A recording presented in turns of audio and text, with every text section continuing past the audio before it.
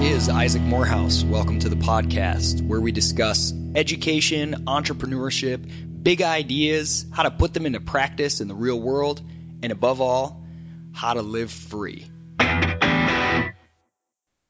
Welcome back to the podcast. Happy 2016, the year of our Lord, 2016. On this inaugural episode of the new year, I'm joined by my co-conspirator, TK Coleman. TK, thanks for being here. Hey man, it's the most wonderful time You of can't sing that after the no, holidays. no, man. Listen, every year I start my Christmas music like early, like in March, and people are always complaining. Wait, They're always saying, March. yeah. I end in February, like around Valentine's, and I start back up again around March. So you have a But 2-week break? right. But everyone's always complaining. All my friends are always like, oh, at least let me get to Halloween. At least let me get to Thanksgiving. So I feel like I have to wait on everybody else for so long that it's not fair that I just basically get from after Thanksgiving until the day after Christmas. I feel like you ought to get at least like a 3-week extension of playing Christmas music and that being socially acceptable. At least a week after New Year's. Come on. I mean, I love Christmas music, much to like most people's chagrin.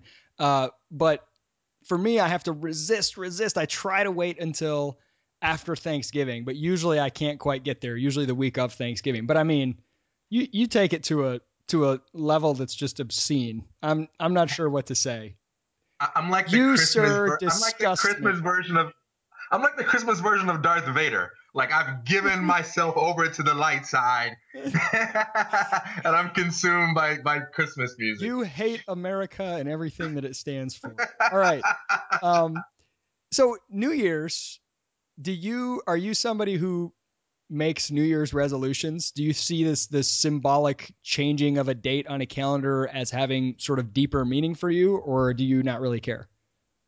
Okay, so me personally, I don't make New Year's resolutions because I feel like I'm always setting new goals for myself anyway. So New Year's is just kind of like another day for me in that regard. But however, I do passionately distinguish myself from people that harp on it and that criticize people that make New Year's resolutions. I think there's a tremendous value in lots of people placing their attention on a single thing. I think there's a lot of value in like everybody being on the same wavelength. And I do think New Year's is a day where a lot of people, it's easier for them than it is on other days to think about the areas of their life they want to change. And I think that's a good thing. So I celebrate it when people make New Year's resolutions, man. Have you ever met someone that made a New Year's resolution that involved doing something differently for, the entire new year, who at the end of the year, they do a retrospective and they revisit whether they accomplished it. And they say, yes, I actually accomplished it. No, so I haven't seen that. There may be examples of that out there. But what I have seen is, people setting more realistic expectations like, okay, so it's the new year. Here are some areas I want to change. So, for the first couple of weeks, I'm going to do it like this. Or where people take almost like a similar approach to how Catholics treat Lent, where they say, for a specific amount of time, I'm going to make this kind of sacrifice, or I'm going to adopt this kind of hobby. And that's going to be my New Year's resolution, to do something different, not like a year long, personal development project. I think that's a lot harder, I feel like it's so much. I feel like for me, I can't, if I set some big lofty goal this year, I'm never going to, whatever, stay up past 11 and I'm going to get up at 5 or whatever. It's such a big drastic change. I would rather make my goal to be by the end of this year, I will be the type of person who is capable of that level of change, because right now I'm not. And so implementing a new schedule for a person who is not conditioned to that schedule yet and doesn't have the willpower, who it hasn't become habitual. So to me, it's like, instead of a big lofty goal, I love tiny little daily challenges. Like, okay, I'm going to, this is one that I do, one form of exercise every single day, 7 days a week. And it's like, if you're laying in bed and you realize, crap, I didn't do my exercise today, like frickin' get out of bed and do one push-up. At least you did something. And if you do something every day, something really, really tiny with no excuse to escape, then you become the type of person who is capable of sticking to some sort of schedule like that And then you can look at the compounding effect. If I improve myself by 1% every day at the end of the year, I'm better by whatever. I think I've seen the math on this recently, like 37.5% or something like that, right? Like Yeah. it's a massive increase over time with the compounding effect. So anyway, I'm sort of more of a like, don't do anything. There should be nothing about this moment that you're going to magically gain power to do things you otherwise wouldn't be able to do. But make it your goal so that at the end of the year, next year, when you're thinking of making a New Year's resolution, instead of looking forward, look backwards and say, am I closer to the person I want to be this year than I was a year ago? And if not, or even if so, how can I make that happen again in the next year? Okay. Oh, Speaking of, absolutely, man. Except I may question your belief there that you're not going to get any like magical ability to create changes. I think maybe a case could be made that you will, because if you think about it, peer pressure for both better and worse has a huge impact on the kind of people we become. And think about all the times yeah, but T, come on, where, come on. And when you're doing it out of peer pressure, you're not going to be able to sustain that. It has to be done out of a deeper motivation to make it sustainable. That's why everybody goes to the gym for January, but doesn't go in the rest of the year because like there's the peer pressure, but that can only take you so far. yeah, that's if you true. if That's you true. lean on that magic, right? Once you're already the type of person who's capable of discipline, then those magical moments, those moments of big inertia, whether it's a date on a calendar with a celebration or some opportunity that comes your way, now you're the type of person who is capable of parlaying that into sustained success. Fine, dude. I'm gonna be like passive aggressive Yeah, when you're right about stuff. yeah. Fine. No. Back You're absolutely right. Like back there's a off. magical ability to initiate goals. Yes. But yeah, no magical ability to sustain. And I like everything that you said. There's a guy on Reddit who calls that non-zero days. Just like the one push-up sort of thing. He Yes. says make every day a non-zero day, and you'll eventually become the kind of person you need to be. James Clear talks about this a lot as well, where he says, don't focus so much on what you want to achieve, but focus on gradually becoming the kind of person for whom that will be natural. So instead of saying, oh, I got to lose, 30 pounds, or I got to be skinny, well, or I got to be physically fit.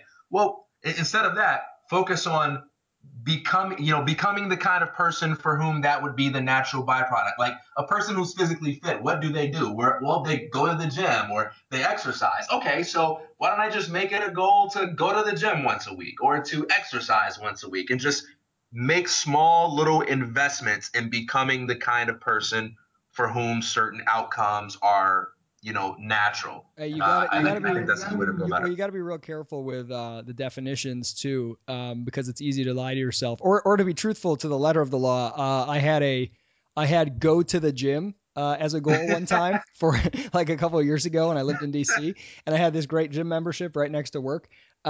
And the gym happened to have a sauna, which was amazing, and a steam shower, and no one was ever in them. So I went to the gym every day, and sometimes I would stay for like an hour, and I'd come home and I'd be like, "Yeah, I'm a little late, honey. I had to go to the gym." She's like, "Wow, I'm so proud of you. You've been going to the gym every day." Yeah, I'm going to the gym. It's great. I'll tell you, that steam shower really did wonders for my biceps. Okay, speaking of newness, once again, I want to thank Tim Levan Miller for the brand new intro music that you heard opening this show up. I love it. It's an original creation just for this podcast. It's got a little of that rebellious edge to it, which I appreciate. Some people told me my music from last year was a little too stock inspirational. So Tim Levan Miller, you can check out his music at timlevanmiller.com.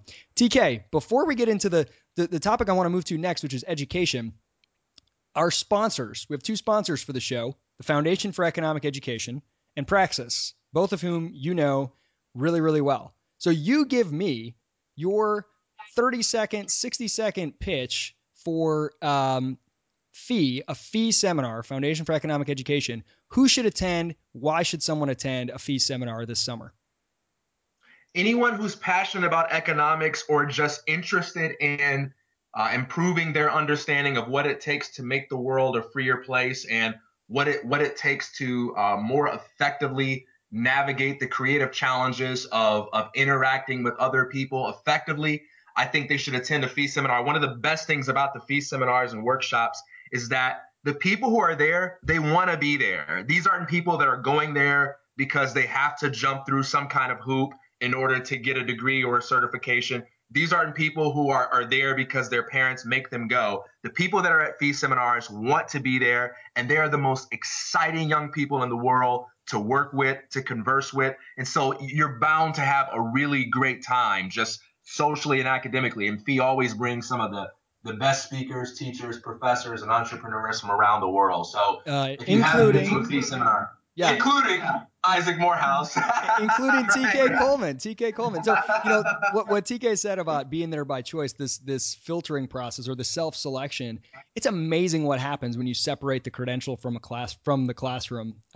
Actually wrote an article for Fee called "The Credential is Killing the Classroom," but just that quality increase when you sit in, let's say, a college or high school classroom, like most people don't want to be there and they don't care. It's a cost to them. They have to be there because they're trying to get something else. They're trying to get a certification or whatever. At a fee seminar, you'll hear people say things like, this is amazing. This is what I wish college was like. People will be staying up till 2 a.m. engaging in ideas because they came there specifically to do that. And the quality is really, really amazing. You make some lifelong friends. So check out fee.org/seminars. If you are in high school or college, I highly encourage you to attend one of their seminars. They're usually 3 days. They have some shorter 1-day events as well, all over the country. Really, really amazing stuff. TK will be at several this year. I will probably be at several of their 1-day events this year as well. fee.org/seminars, or you can find a link on the Isaac Morehouse page where this podcast is posted. And I would be remiss if I didn't mention the other sponsor of this podcast, which is Praxis, the company that both you and I have helped to build and are running right now. TK, who should check out discoverpraxis.com? Anyone who is interested in taking charge of their lives on any level and who is interested in approaching their professional life and their process of personal development from an entrepreneurial or artistic creative standpoint. If you're tired of just doing what you're told and expecting good things to happen for you because you've done what you're told, or if you feel like, the status quo isn't serving you and you want to feel more in charge of your professional destiny, more in charge of your process of becoming the best possible version of yourself, then you got to check us out at Discover Praxis. Got to check us out. I love that. I love the way you're like, hey, man, you got to check us out at Discover Got to Praxis. check us out. And for What are we anyone, talking about? We're talking about we're Praxis. talking about Praxis. For anyone, as I've mentioned before in the last episode last year, who's like, wait a minute, isn't this a conflict of interest? You're advertising this company that you own and you run, and you're advertising this organization that you are a faculty for. No, it's not a conflict of interest, you idiot. No, there is nothing further from the truth. This is highly aligned with my interests. This is everything I care about. The ideas of freedom and economics and the ideas that motivate and animate Praxis and Fee. That's what I live and breathe. So it would be stupid for me to not promote those things and have them as sponsors. So stop complaining. Whoever Well, that you, hypothetical person is. well, that voice you just used for our listeners, that's how Isaac actually hears me. That's the very voice he's been using to impersonate me for years. It actually reminded me of that famous Milton Friedman YouTube clip with Phil Donahue. There's this part where Donahue, he just gets into this voice and he starts bobbing his head and he says, but doesn't capitalism just reward greed? It's like this, what about the children? It's amazing. You should look up that YouTube video. Not only does Milton Friedman have a beautiful salmon colored jacket on, but he does an absolutely devastating job just knocking down that silly criticism. Okay. Hey, TK. hey, man, and I got to say something about this whole conflict of interest thing too. I'll just take a quick little soundbite.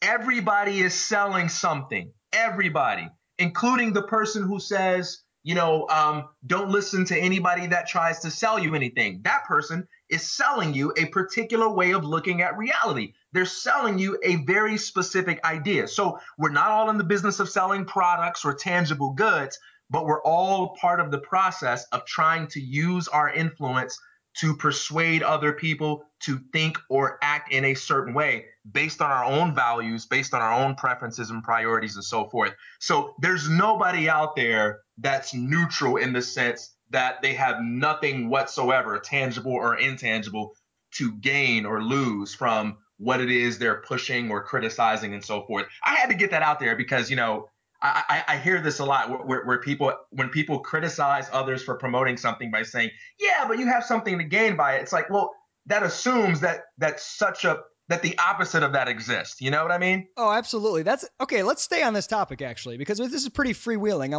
want to discuss education a little bit, an article that you wrote. But that's I don't have a whole lot of really specific guidelines or places I want to go. So let's stick with this because this is something I've been interested in for a long time, and I've faced this as well. Um, one element of this accusation, beware that person's trying to sell you something, that I find interesting is the assumption of the direction of causality. So let's say someone is like we do at Praxis, the whole Praxis team, we produce a ton of content. We write, we podcast, we interview, we publish to Medium, to our own blog, to Facebook. We're always talking about ideas of how to be entrepreneurial, how to take charge of your own life and education, a whole sort of life philosophy. And we're talking about these things constantly in a lot of different mediums, including the medium called Medium. That just got really strange. And you didn't laugh at all. I feel lonely now. Can you give me It something? was it was a delay reaction, man. Like I was like, wait, what is he saying? But You're like, what? I got it. You're like, is that a I joke? kind of That chuckled. is terrible. No, but so there's this you'll see the sort of, the socially conscious public service announcement types will be like, hey, just be warned, if you like and share this article, this person's trying to sell something. They want you to like this idea of self-directed learning because they have a program, a business that sells an experience of self-directed learning, and they really want you to buy that. And like, that's all fair, whatever, but wouldn't it be more likely that the opposite is true? And in my experience of interviewing and knowing a ton of entrepreneurs, it's always the fact that the opposite is true. The real causal connection isn't this person created a business selling something and then they devised an entire life philosophy and started going out there and telling people about this philosophy that they came up with purely as a way to sell their business. It's always the other way around. This person had a life philosophy burning within them for years, and they finally realized this is not only a life philosophy and a set of interesting ideas. The person who blogs about how to be a better social media marketer, they're doing that because they're interested in it. And then one day it clicks, hey, I could actually sell something to people of value that is a way of sort of implementing these ideas in a business model. And that's usually the way that it folds out. It's like, because I'm so passionate about these things, I risked everything to launch a business as a way to sort of tangibly do more than just tell people this is a good idea, but offer them a way they can help them implement it. And when you see it that way, which is usually how the causal chain goes, it's like, it's totally common sense. There's nothing sinister about it. I mean, I don't even think it'd be sinister if it went the other direction, but that's one comment. Now, I want to ask you something in a second, but another observation, when I used to work for nonprofits, you would sometimes get these, arms crossed, like, okay, I used to work for the Mackinac Center, this think tank. Okay, I like this study that was published, and the findings all seem good, and the argument is sound, but who's funding it? And and I would always be baffled by that. I would say, okay, if you like the argument, if you feel like the logic and the data and the anecdotes supporting it are sound, and they make a case, let's say, for the deregulation of telecom, and it's sound, and you say, I'm convinced by this argument, what would it matter to you? Like, I mean, if somebody who hated what the Mackinac Center did said, I'll give you $1 million, they'd probably be like, okay, joke's on you. We'll take it to produce somebody who's a big socialist. They'd take it and produce free market research, or research that shows the problems with government or with socialism. And they have a mission, and their work is either good or bad. Like, who funds it? To me, it doesn't even matter. Like, there's all the arguments about, well, you want to keep that secret because those people could get harassed or whatever else. There's good practical reasons for not necessarily announcing to the world who funds nonprofits all the time. But some places do it, some places don't. But to me, that's such a distraction. It's either a good argument or it's not. Who cares, right? I mean, who cares if the sugar lobby donated $500,000 to some think tank, and the think tank used the money to make an argument that sugar subsidies were terrible, right? Like, joke's on them. So, I mean, the place either does good work or they don't. And this idea of, again, this is separate from what we're talking about with selling something in some ways, but this idea that who the money comes from is, like, by itself discredits the argument. it can be interesting sometimes, and it may help you understand why different people are interested in certain things. But at the end of the day, you gotta analyze the product, whether it's a product or an argument or a set of ideas. Analyze it on its own merits. Who cares? What's your take on that, or what am I missing here? Yeah, it makes me think of the psychogenetic fallacy in philosophy, where if you learn the psychological reason why your opponent makes an argument, then the argument must, therefore be wrong. So, I can dismiss what you say by saying, yeah, but of course Isaac is going to say that because he's the founder of Praxis, and it benefits him for you to believe what he's saying. Now, that may or may not be true, right? But the truth exists independently of the psychological motivations for why a particular individual might espouse the truth. So it's possible that a person's motives may be evil and nefarious and so forth. It's possible that a person's motives may be good, but we can still evaluate the truth based on the reasons set forth, on its behalf. So, if a thief or a murderer says 2 + 2 = 4, that statement doesn't become false because we can't trust that person, right? Like, we can evaluate that claim independently of their character. And if an honest man, who devotes his life to nothing but good deeds says 2 + 2 = 5, that statement doesn't become true because of the character or the intentions of that person. Sincerity is not a substitute for truth, and insincerity does not negate truth, particularly when that truth can be independently verified. So I'm with you all the way. I think part of the problem, and there's no one thing that captures it all. There are several angles we can look at this from, but part of the problem is we still have this kind of hang up about money. We don't have a problem with people having something to gain, but we get really uncomfortable when the thing to be gained happens to be finance, financial resources. So, let's take the following example. Nobody has a problem with selling things to their friends unless they're making money. So, for instance, how many times does the average person sell their friends, even to the point of being pushy on things like trying out a new restaurant or going to see a movie or buying a new book? I mean, like, we're pushy with each other when we do that. Dude, you gotta go see Inception. You gotta go see it. And Are like, you getting passive aggressive with me about some of the times I try to push books on you? yeah, totally. You're like, man, sometimes people can be real jerks. I mean, really bad. Like, you're almost ready to stop talking with them forever. You're I mean, he almost can be ready your to best just, friend. yeah, you're ready to never go on their podcast again, for example. I mean, like you, Isaac. Not that you would do this, but no, yeah, man. I mean, we say, oh, you got to read that book, and then a friend, is all casual about it. And it's like, no, seriously, you'll like it. I did this to my wife last night. I tried to convince her to watch The Nightmare Before Christmas. She's like, oh no, that's too scary. And I was like, oh no, trust me, it's not scary. Like, I just need you to watch this trailer. Just watch this trailer. And she's like, no, not interested. I'm like, Lovey, if you see this trailer, you are not going to be able to sleep tonight without watching this movie. Like, I'm telling you, got to watch it. And I was really pushy with it. See, and Now, the problem is that she's not motivated enough by money. It'd be so much more efficient if you could be like $5, and she'd be like, sure, so much cheaper. right. But so okay, so one problem that a lot of people encounter when they take their first sales job is they have this feeling of guilt. Like, is it okay for me to take this person's money? I mean, I know that I'm giving them this product or this service or what have you, but there's something about it that feels dirty because I'm benefiting from it. Now, this is interesting because we can be very comfortable pushing our ideas, pushing recommendations on people when money's not involved. But when money's there, it's like, well, I don't know if I like benefiting from it. And we still benefit from it even when money's not involved. Like, we gain the intangible value of knowing that we created a positive experience for our friend, like Well, having them. and make no mistake, too, the value of money is also an intangible value. There's nothing objectively valuable about pieces of paper or even pieces of gold. The value they have is purely a result of the psychological predisposition that we and many, many other people have towards them that allows us to exchange them for other things. And even those other things, the value they bring at the end of the day, it's subjective and it's psychological in nature. It's the value of the feeling we gain from that experience. So, all value is intangible. It's the for some reason we treat money in this really strange way. Sorry though, I cut you off.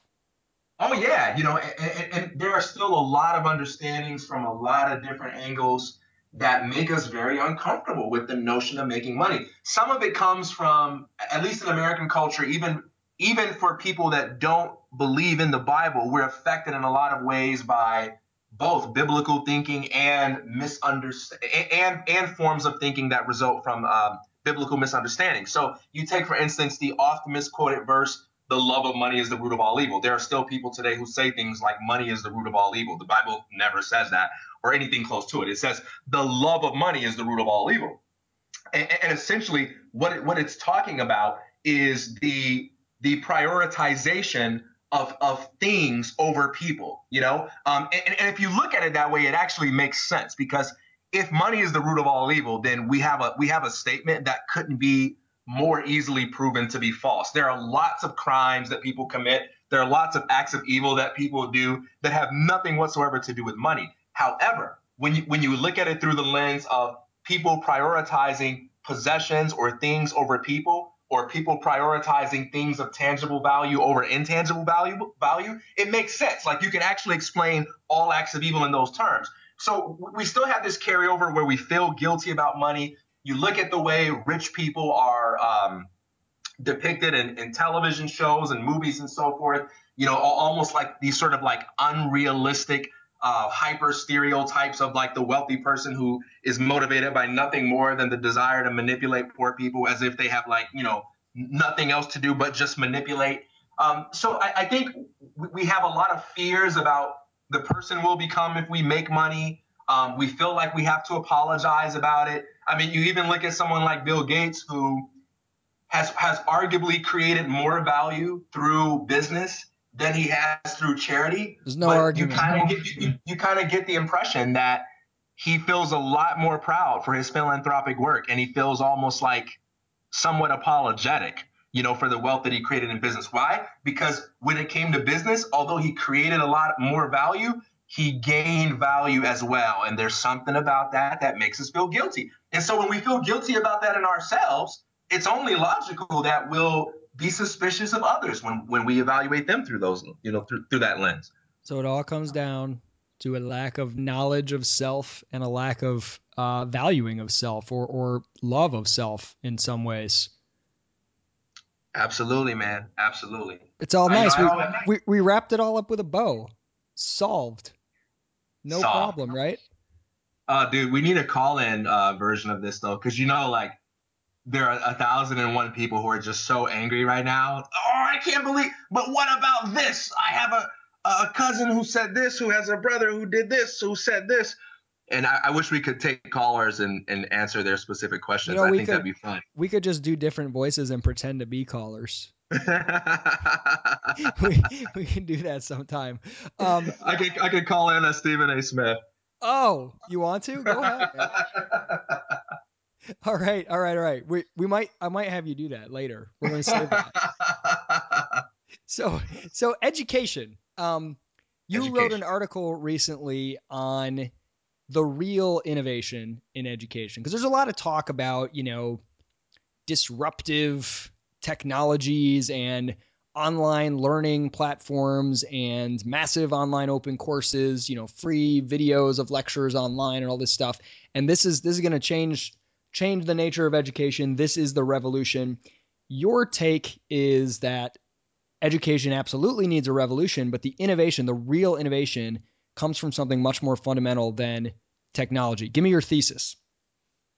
Oh man, I think this is one of those topics where, pardon me for putting it this way, people just don't get it, man. People don't get it. Like, in almost every discussion on how technology affects the future of education, the discussion is limited to the latest app, the latest software, the latest website that's going to allow us to do things like improve the efficiency with which we evaluate teachers, or we have lots of discussions about things like, robots teaching kids algebra and stuff like that. And that's what we're excited about, doing all of the things we've always been doing, but just faster, just cheaper, and in a way that's a lot sexier, you know? And you know, it's like what we don't understand is that technology is always a power play. That anytime there is a new innovation, that means people who previously lacked a certain kind of power possess that power, and those who created and those who base their value on the ability to serve those who lack power, or their ability to grant permission to those who lack power, are forced to redefine themselves. So, you know, one example of this is if you take something like Uber, and what I'm about to say about Uber does not prove anything about education, but I'm going to make a fundamental point about the way technology changes our lives. So we usually focus on the fact that technological innovation makes our lives more convenient. So we have Uber now, and we focus on the fact that we can get around and cheaper and more convenient, and it's all easier and it's better and it's more fun and so forth, and that's great. But there's a political and a power element to this as well. Now that the average person has the ability to give a ride to the average person and make money for that, someone is getting their toes stepped on. There's someone who had power that has now just lost power. They have less of an ability to be able to dictate and define the terms and conditions of your life. And I think when you think about the way technology is going to affect education, this is the biggest way it's going to happen. Right now, the value of education has been predominantly based on a couple of things. How we answer two basic questions, and I talk about this in the article. How do we gain access to experts, and how do we become an expert ourselves? And traditionally, the way you gain access to experts is and the way you become an expert, it's geography and gatekeepers. It's all based on either where you're born, where you live, and who you know, like those factors. And it's based on status or credentials you can acquire that will allow you to get past the gatekeepers. So if you want to become an expert, or if you want to gain access to experts, for the most part, your two options come down to that. You got to be born in the right place, or you got to live in the right place, or you got to find a way to acquire socioeconomic status so that you can gain access to the right people. And the value of traditional schooling has been they've been able to sort of solve these problems. And all of the problems of schooling as well have been where they could not solve these problems for certain kinds of people. Well, what technology is doing now is it's number one, providing people with an alternative way of gaining their credentials. You have a number of different companies and programs and learning institutions that are competing with the traditional model in order to become alternative gatekeepers. So people who could not initially gain credentials in the conventional way now have a greater array of options for how they can get those credentials. And while that's happening, at the same time that that's happening, you have the traditional model is being attacked on the other side, where the need to have traditional credentials is actually being undermined by people's ability to access experts and establish themselves as experts without having a credential, because they have more ways of directly connecting with their audience and building a reputation and proving their ability to establish value. So while everybody's sort of like focusing on MOOCs and online learning, and how, we can sort of like watch, a Stanford class in quantum physics on the internet, what's really happening is something that is so much bigger than all of this. There's a level of competition that's entering the education marketplace that is unprecedented. People are going to have more options than ever before for who they can learn from, what they can learn, how they can learn it. And that's going to put greater pressure on the establishment than what has ever been. Like, for instance, even just, let's say 15 years ago, if you were taking a philosophy class, or if you wanted to learn piano, the teacher that lived in your neighborhood or the teacher that worked at your college, that's pretty much all you had, you know? And now you can have teachers who live in different countries, different cities, different states, different universities. You can connect with those people. You can be tutored by those people. You can visit those people. You can talk with those people on Skype. This is a reality today.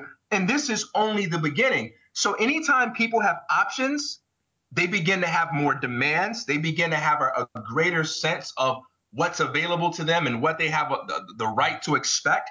And that forces the traditional model to redefine themselves. And I think in the future, the the process of education is going to become more customer or student oriented, and any learning programs that are not willing to adapt to the needs and demands of their customer, they will die. They won't be able to survive. And that's not a reality right now, but we're starting to see inklings of it. Does that make sense? Yeah, I want to get into a few things there. One of the things that you brought up, the idea of not only alternative credentialing, different gatekeepers competing to put a stamp of approval on people, and that stamp supposedly carrying a high market value. I actually think, and you mentioned, and the second thing is going more radical than that, is removing the gatekeepers, blowing the gates down altogether. That to me is where the huge, massive change, not only in education, but in everything is coming. We are moving to an increasingly trustless world. And that is a huge, huge advantage, a trustless world. This is fundamentally the value of the blockchain. I am completely enamored with the blockchain and find it to be truly revolutionary. And I think it's in what Peter Diamandis might call the deceptive phase right now, where it's still kind of flying under the radar. But man, is this thing impressive! But the fundamental revolution there is the trustless nature of verifying transactions, an open ledger that verifies whether it's the transfer of money, the transfer of title, the transfer of ownership, who owns an individual unit of information or physical good or whatever it might be. It is now a trustless system. You don't have to trust a bank or an institution or some company to say, we are backing this person. They're good for it. They really do own this. It's an algorithm that is publicly viewable. It's verified. Don't trust. It's like, reputation markets have developed because the cost of, if I've never met you before and you walk up to me and say, hey, I'm this guy you've never met, I'm really talented, hire me. Now I'm supposed to just trust you that you're good, but that's very inefficient. So what have developed are these basically markets in reputation, where you have to first go to some institution. Let's say you go to Harvard, and you basically pay them for their certification, their stamp of approval that says Harvard grad. And now you come to me and say, hey, I'm really smart. Here's my Harvard grad certificate. And I say, okay, I'm trusting the institution of Harvard now instead of you. And that's a step in the right direction, because Harvard has a long history. There's a larger sample size. It's easier to see what kind of people go through there. Now I've made it less inefficient because I can trust Harvard, but it's still based on trust, because I am trusting with any university, not only that they only give degrees to people who are valuable and will be valuable to me, but the university themselves is trusting that every one of their professors only gives passing grades to people who really are smart and deserve passing grades. And there's a more fundamental trust that passing grades in the classroom actually means that this person will be good in the workplace. There's all this trust built into this system. And it's really, really inefficient, because we all know that it has a high degree of error. A degree from someplace, a certification, a diploma, it signifies within some range of probability that you are better than an average person without a degree. It's definitely not proven that that's a causal relationship. In fact, it's almost for sure not a causal relationship. College didn't make you that way, but the fact that you went there just correlates. You're the type of person who goes there. But it's also, even the correlation is so weak. We know that people, professors pass professional athletes or college athletes, even though they didn't get the stuff right. And people hire professors that aren't very good and don't pay attention. And people give out grade inflation. And some places are just pumping out degrees and stuff. And people, you've met some of the people in college. It's like, is this person really going to graduate? They're really going to get a degree that says that they are worth something? Because I'm not seeing it, right? So it's very inefficient. The future, to me, the technology enables us to move like the blockchain to a trustless system, where I don't need to say what institution put their stamp of approval on this guy. Was it this one or that one, and which one is better? I can say, let me go see for myself what this guy has done. Let me check the public ledger. Let me Google him. Google is your new resume. Let me see. what has TK been up to? What is his track record? What are the tangible things he's created? Let me check out his website, his LinkedIn, his Facebook, the things he's built and delivered, the posts he's left on Amazon, reviews of books, the questions he's answered on Quora. His reputation and his track record, those things are all publicly accessible. I don't have to trust any institution who says, oh, he's good, he's one of us. I can look for myself. And I think people are so unaware that this is right in front of them right now. You can be your own credential. You don't have to say, trust, Western Pennsylvania University or whatever it is that I'm worth hiring. You can say, look for yourself, verify with your own eyes at the tangible value I have created and who I am. It's publicly accessible, and I have all these digital tools that can show and demonstrate that. That's a really powerful revolution in my mind. Let me add something to that.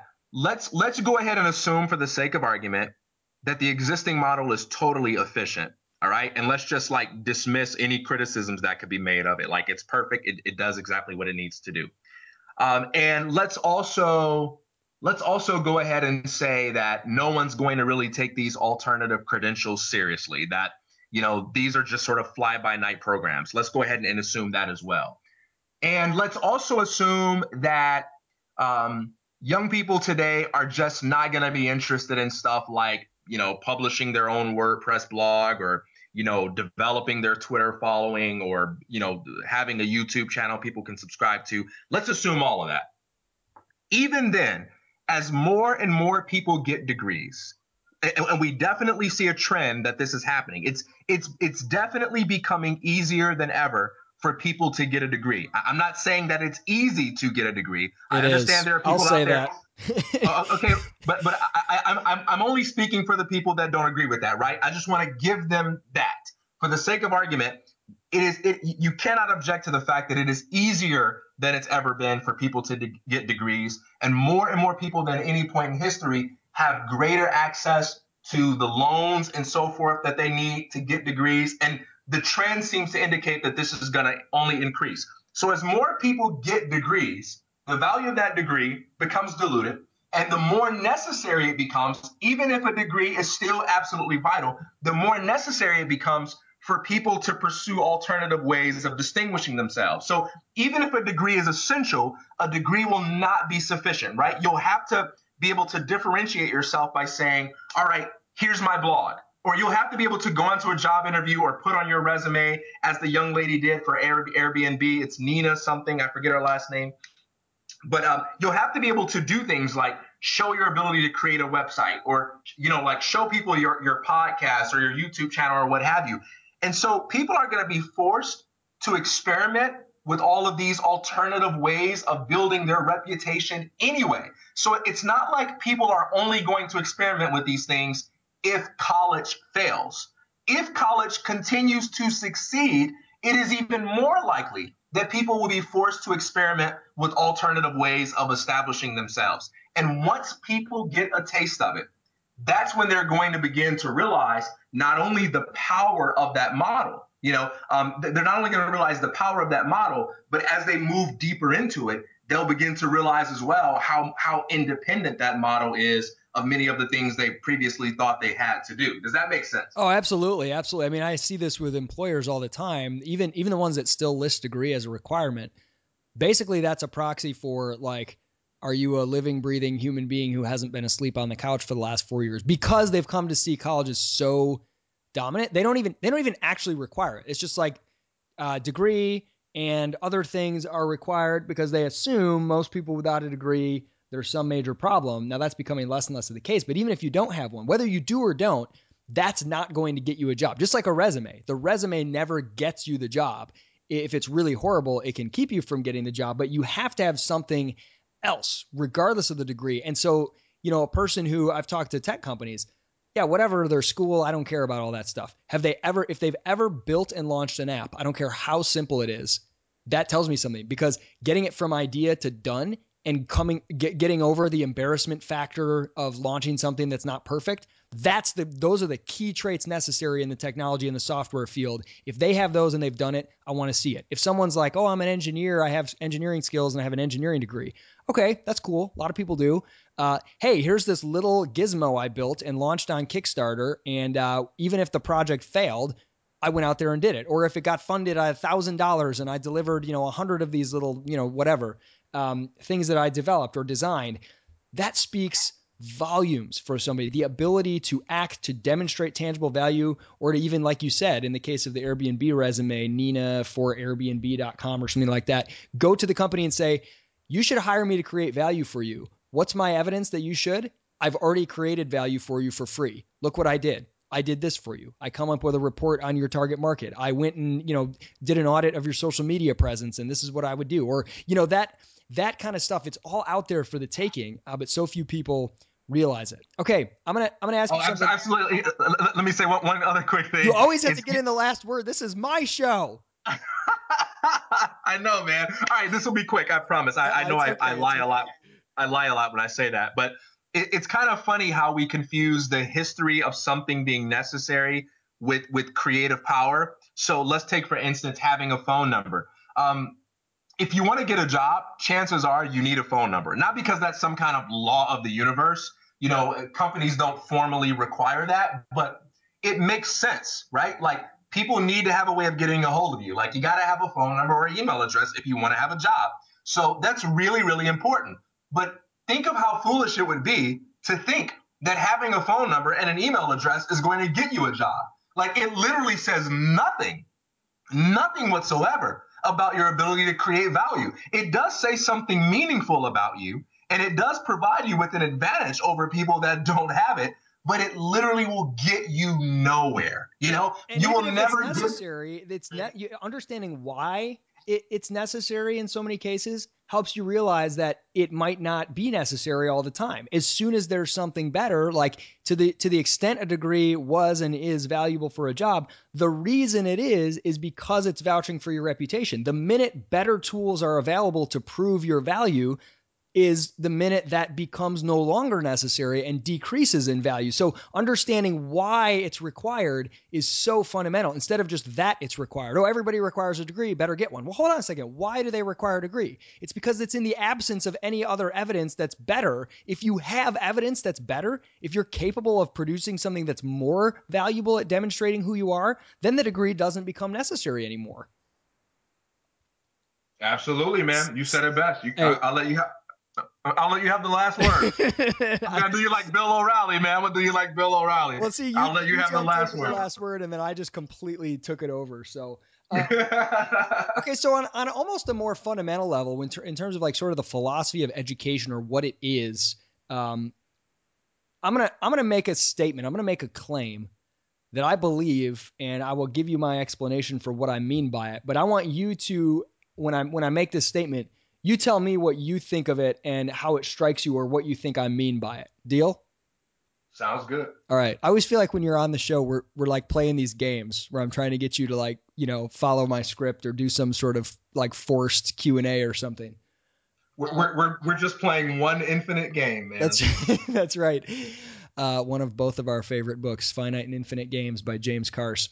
Okay. I think that knowledge is not very important to education. Now, you tell me what you think I mean by that, and what whether or not you think that's true. Well, because I know how to interpret people and I don't like look for ways to make people wrong, I look for ways to make me understand.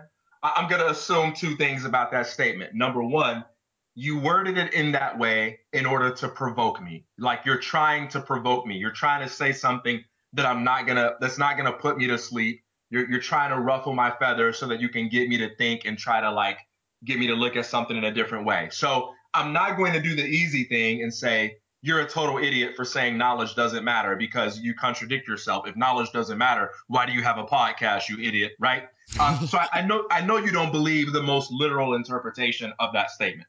So when you say knowledge doesn't matter, I'm going to assume that you probably mean something along the lines of theoretical knowledge apart from that which is necessary for practical application doesn't matter, or continuing to get more and more information as a prerequisite for action is overrated. I'm assuming that that's somewhere within the ballpark of what you're aiming for, but I would prefer to hear you explain.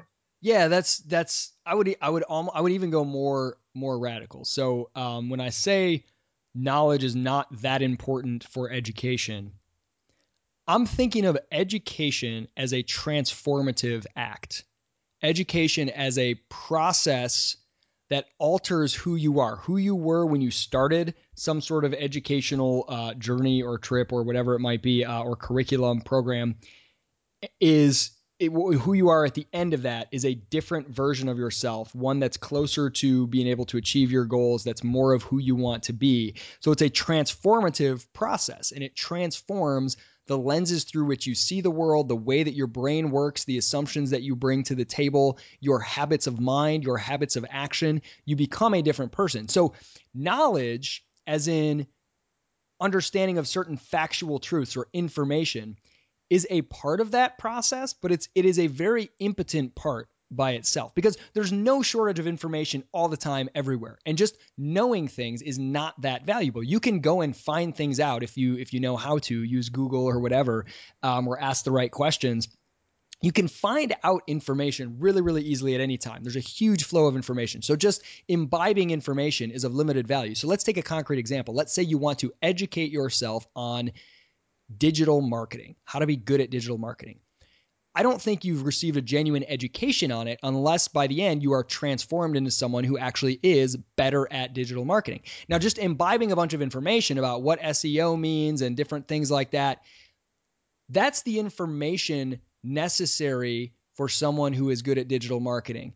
But that information does nothing unless you are someone who is capable and who does, in fact, act on it to take certain actions, to behave in certain ways. You actually start using SEO tips in your blog post or your website copy. You actually start a Twitter page and start implementing the techniques that you read about, the knowledge that you gain. And that requires a change in habits.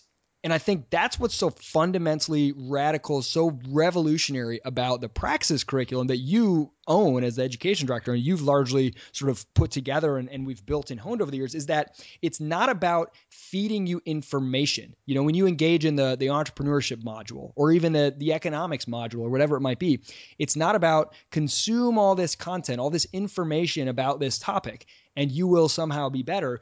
It's coupled with actions, practices, blog every day. You want to be an entrepreneur, set your goals and come up with things that you're going to do every single day to change your habits. You want to learn more about this, actually about, let's say, website building. Don't read about it. Actually build a website. Have coaching sessions where you work through the things that are holding you back, your fear of putting your stuff out there, your fear of creating, your lack of discipline. It's more like fitness trainers who are trying to turn something into a habit, to actually change your habits of mind rather than just feeding you different information. You know, it's like if you go into some health food restaurant, they'll feed you good, healthy food. But by just feeding you the food, they haven't changed your habits. If you're not in that habitat anymore, you are not a person who knows how and has the strength of will and the habits of mind to eat healthy all the time, because nothing has fundamentally been transformed about who you are. You've just imbibed good stuff in the short term. And so I think the knowledge component is so overrated, and so much of the technological stuff that's being touted, it's all about just different delivery mechanisms for information. Let's use a fire hose. No, let's use buckets. No, let's use a sprinkler. Let's just dump things on you in a different way. Let's use an IV, but none of that stuff transforms who you are, which is necessary for you to use that information to do something. If you're somebody who doesn't have discipline, or you're too afraid to put yourself out there, all the knowledge about how to build an app in the world won't help you, because when it comes to actually building it and launching it on the App Store, you'll be overcome by your fear of failure. And unless you change that mindset and change your habits, it's not going to matter. So that's what I mean. How does that strike you? Oh man, I absolutely love that. And I think this brings up a lot of really good points. I mean, for one, it emphasizes the role of action in the development of critical thinking. Usually when we talk about education, helping people learn how to think critically, we approach that process by limiting ourselves to reading the great works of philosophy and literature and so forth, performing analytical problems and things along those lines, and engaging in conversation that sort of challenges us to sort of wrestle with the great ideas and with tough questions. But the part of critical thinking that's often left out is engaging the real world through the process of creating value and solving problems using the information that you've learned. I heard one of my favorite definitions of learning comes from Chalmers Brothers, and that definition of learning is the process of doing what you don't know how to do while you don't know how to do it. It's Ooh, not the process of preparing to do something and then doing it after you're prepared. who is that definition from? It's a book called Language and the Pursuit of Happiness by Chalmers Brothers. Man, that is a great say that quote again. I'm always impressed by how you know these quotes verbatim from the books you read. Learning is the process of doing what you don't know how to do while you don't know how to do it. Man, I like that. And that is Right? so opposite of how most people view it. Most people are like, well, I have to learn how to do it before I do it. And they're afraid to try until they learn. Well, let me go spend some time in the classroom before I go to a Spanish speaking country and try to speak Spanish, And it's like, okay, I mean, it's not necessarily bad to try to learn, but that's the real learning is doing it when you don't know how. That is really powerful.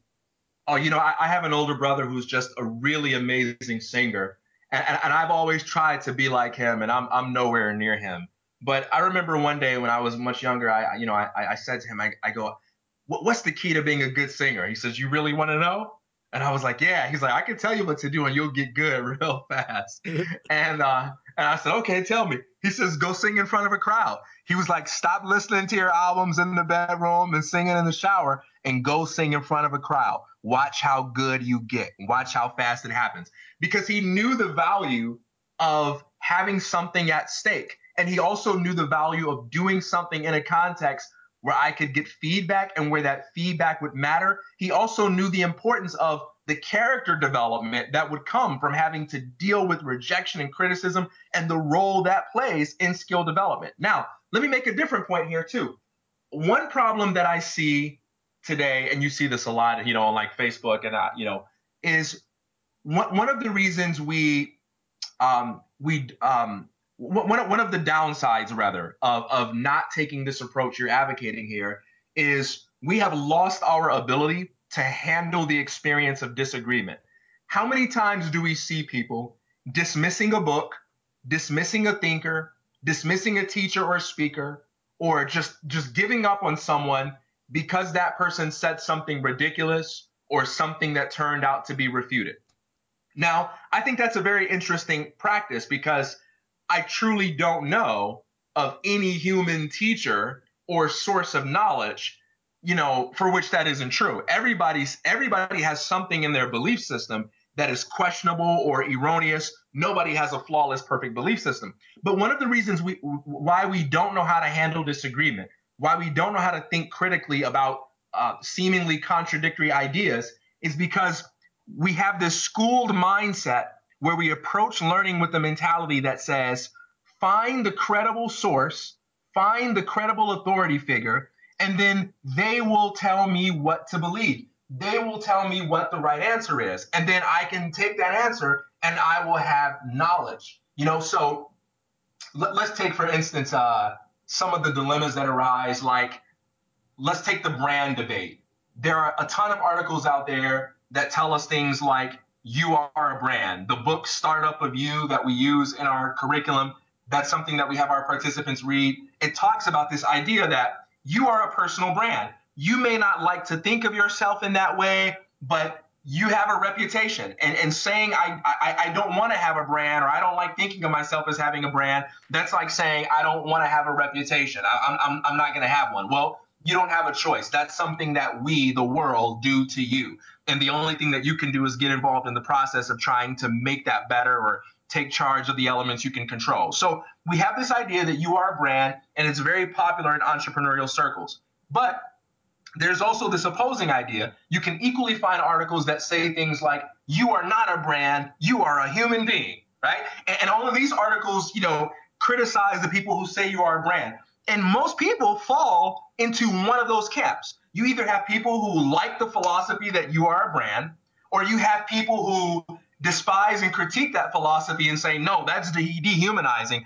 I refuse to believe that. You are not a brand, you are a human being. And the problem is, we approach discussions and debates like this with the schooling mindset that says, well, who's right? Who's right? But once you get out there in the real world and you use these ideas, you realize that both of those ideas are right and both of those ideas are wrong because they're conceptual tools. And like you and I talked about before, every conceptual tool, every tool of any kind works in some situations and it fails in others. There are some situations where you truly need to think of yourself as a brand or you will fail. And there are other circumstances where you need to sort of take a break from thinking of yourself as a brand and not be limited by what your concept of your brand is. So I think what you're talking about, where you say, hey, it's not about just finding the right source and taking in information and being fed these ideas. It's about taking these ideas and using them. It's about learning, doing the things I don't know how to do while I don't know how to do them. And when you do that, that's what develops that kind of nuanced thinking where you don't feel confused by all of the different conflicting, seemingly contradictory ideas that are out there. And you're not stressed out and overwhelmed by the fact that literally every entrepreneur is contradicted by another, that every positive insight is contradicted by another insight, that every intelligent piece of advice is contradicted by another intelligent piece of advice. Like, you can't find anything nowadays where there aren't hundreds of articles written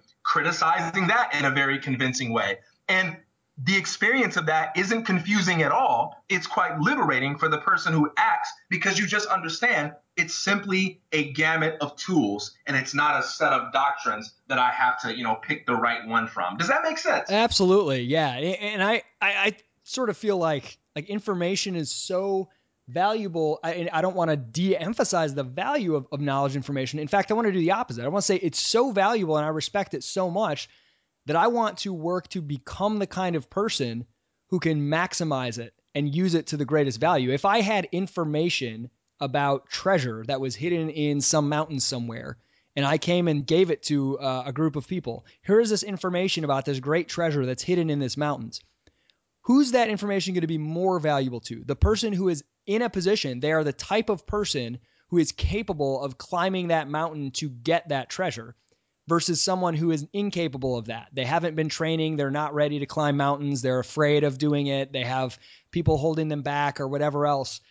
The information is going to be more valuable to the person who is focused on getting their habits of mind, getting themselves in a position to where they know how to use it, than the person who only ever consumes information. So I think that's really like, don't just become someone who consumes information. Don't just consume more. Become the kind of person, always be making yourself someone who is in a position when information is given to you. Here's a book about how to start a company. Here's information about improving your balance sheets in your business. Be the kind of person who knows how to actually use that information and do something with it because you form those habits. TK, let me end with asking you what you've learned, what observations in working with praxis participants. You're doing a lot of coaching and you're sort of working with them on this approach of here's a bunch of great content, ideas, information. What are your goals? How can we work to create activities and challenges and personal development projects to actually change your mindset and your habits? And what are you struggling to overcome? Kind of doing this approach. What observations or key takeaways have you made from working with young people trying to do this? Or have you learned anything? Have you observed any similarities in the struggles they have or the things that they really value, or anything like that? Sure. So, in keeping with what you just said, I one observation is that the less inclined people are to act, the more confused or overwhelmed they tend to be by information. So, most of the people that come into our program, they're very passionate about learning and exploring ideas and so forth. And I've observed in a lot of cases a direct correlation between, being able to do philosophy in a way that makes them come alive, in a way that feels liberating and exciting, and using those ideas to engage the world. But whenever there is a hesitancy to engage the world with those ideas, wherever there there are fears or levels of resistance that haven't been overcome in relation to acting on those ideas, there's almost always confusion over ideas and the sense of being overwhelmed by study. And so I think given the fact that we live at a time where we have more access to information than we've had before, where I mean, there are just tons and tons of pieces of content just that are being produced at an astounding rate. I think it's even more important that we see the acquisition of information as sort of being overrated. Not only because it's not a substitute for action, but the more information you take in without acting, the more confused and overwhelmed you'll be by that information, and you'll suffer from this kind of overload. Is that along the lines of what you're looking for? Yeah, yeah. I was just Yeah. curious. I didn't have anything in particular I was fishing for. I'm so interested in, I mean, I'm clearly involved, but you're much closer to the action of working with people who are deliberately attempting to engage in education in a much more self-directed way, in a much more goal-oriented way, with goals that they've set for themselves, and how hard that can be, primarily So because of here's the the, another. the schooled mindset. Yeah. So here's another.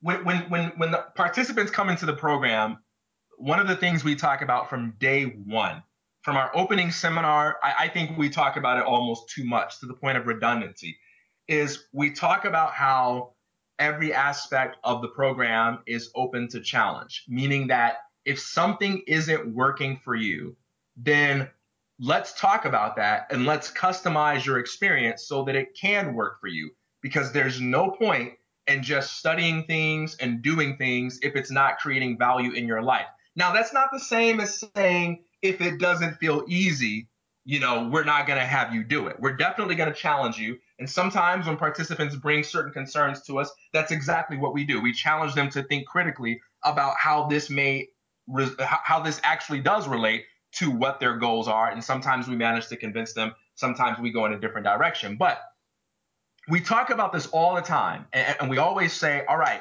if there's something that's not helping you out, let us know. Let's customize your experience and have you do things that create value.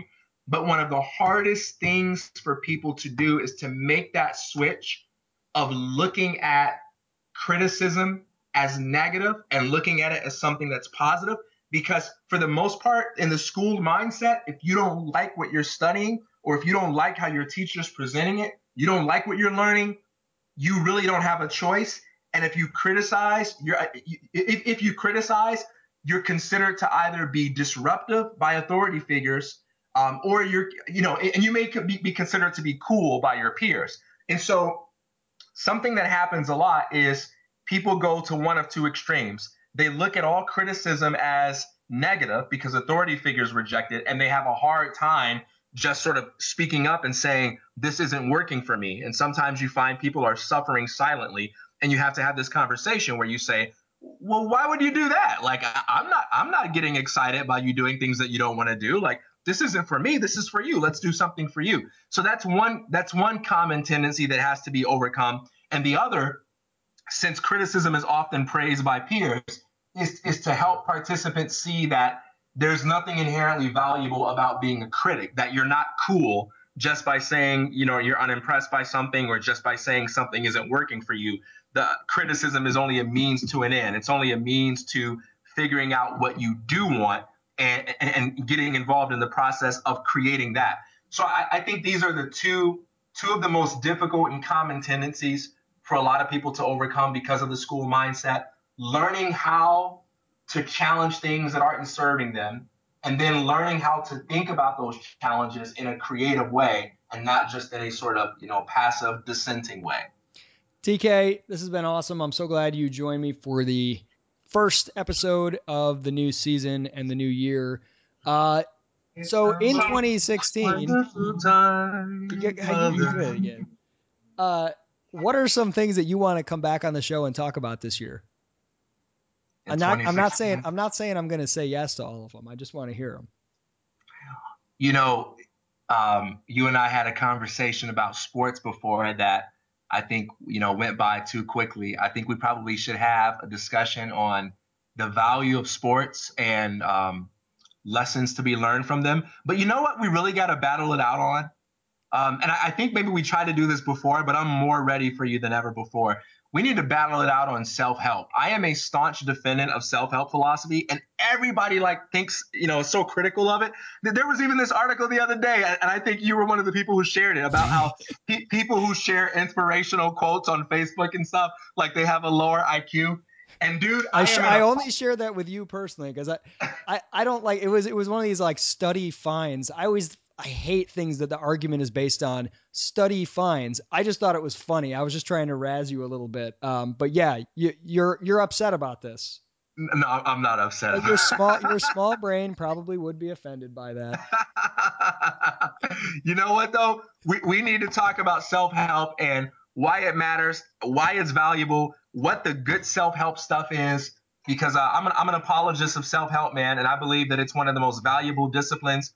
We need more philosophers getting involved in it, and we need to not let the cheesy, fluffy people who dominate the bestseller list to define what self-help is. Hey, Without it, maybe what I could do is I could just go down your Facebook feed and all of the inspirational rainbow pictures and quotes that you post, we could just one at a time. I could just attack you for posting them and you could try to justify sounds good, man. it. You're like, Sounds no, good. no, what a jerk.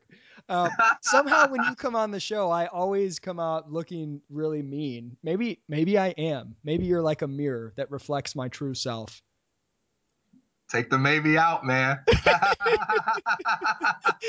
Thanks, man. Have a good one. You too, bro.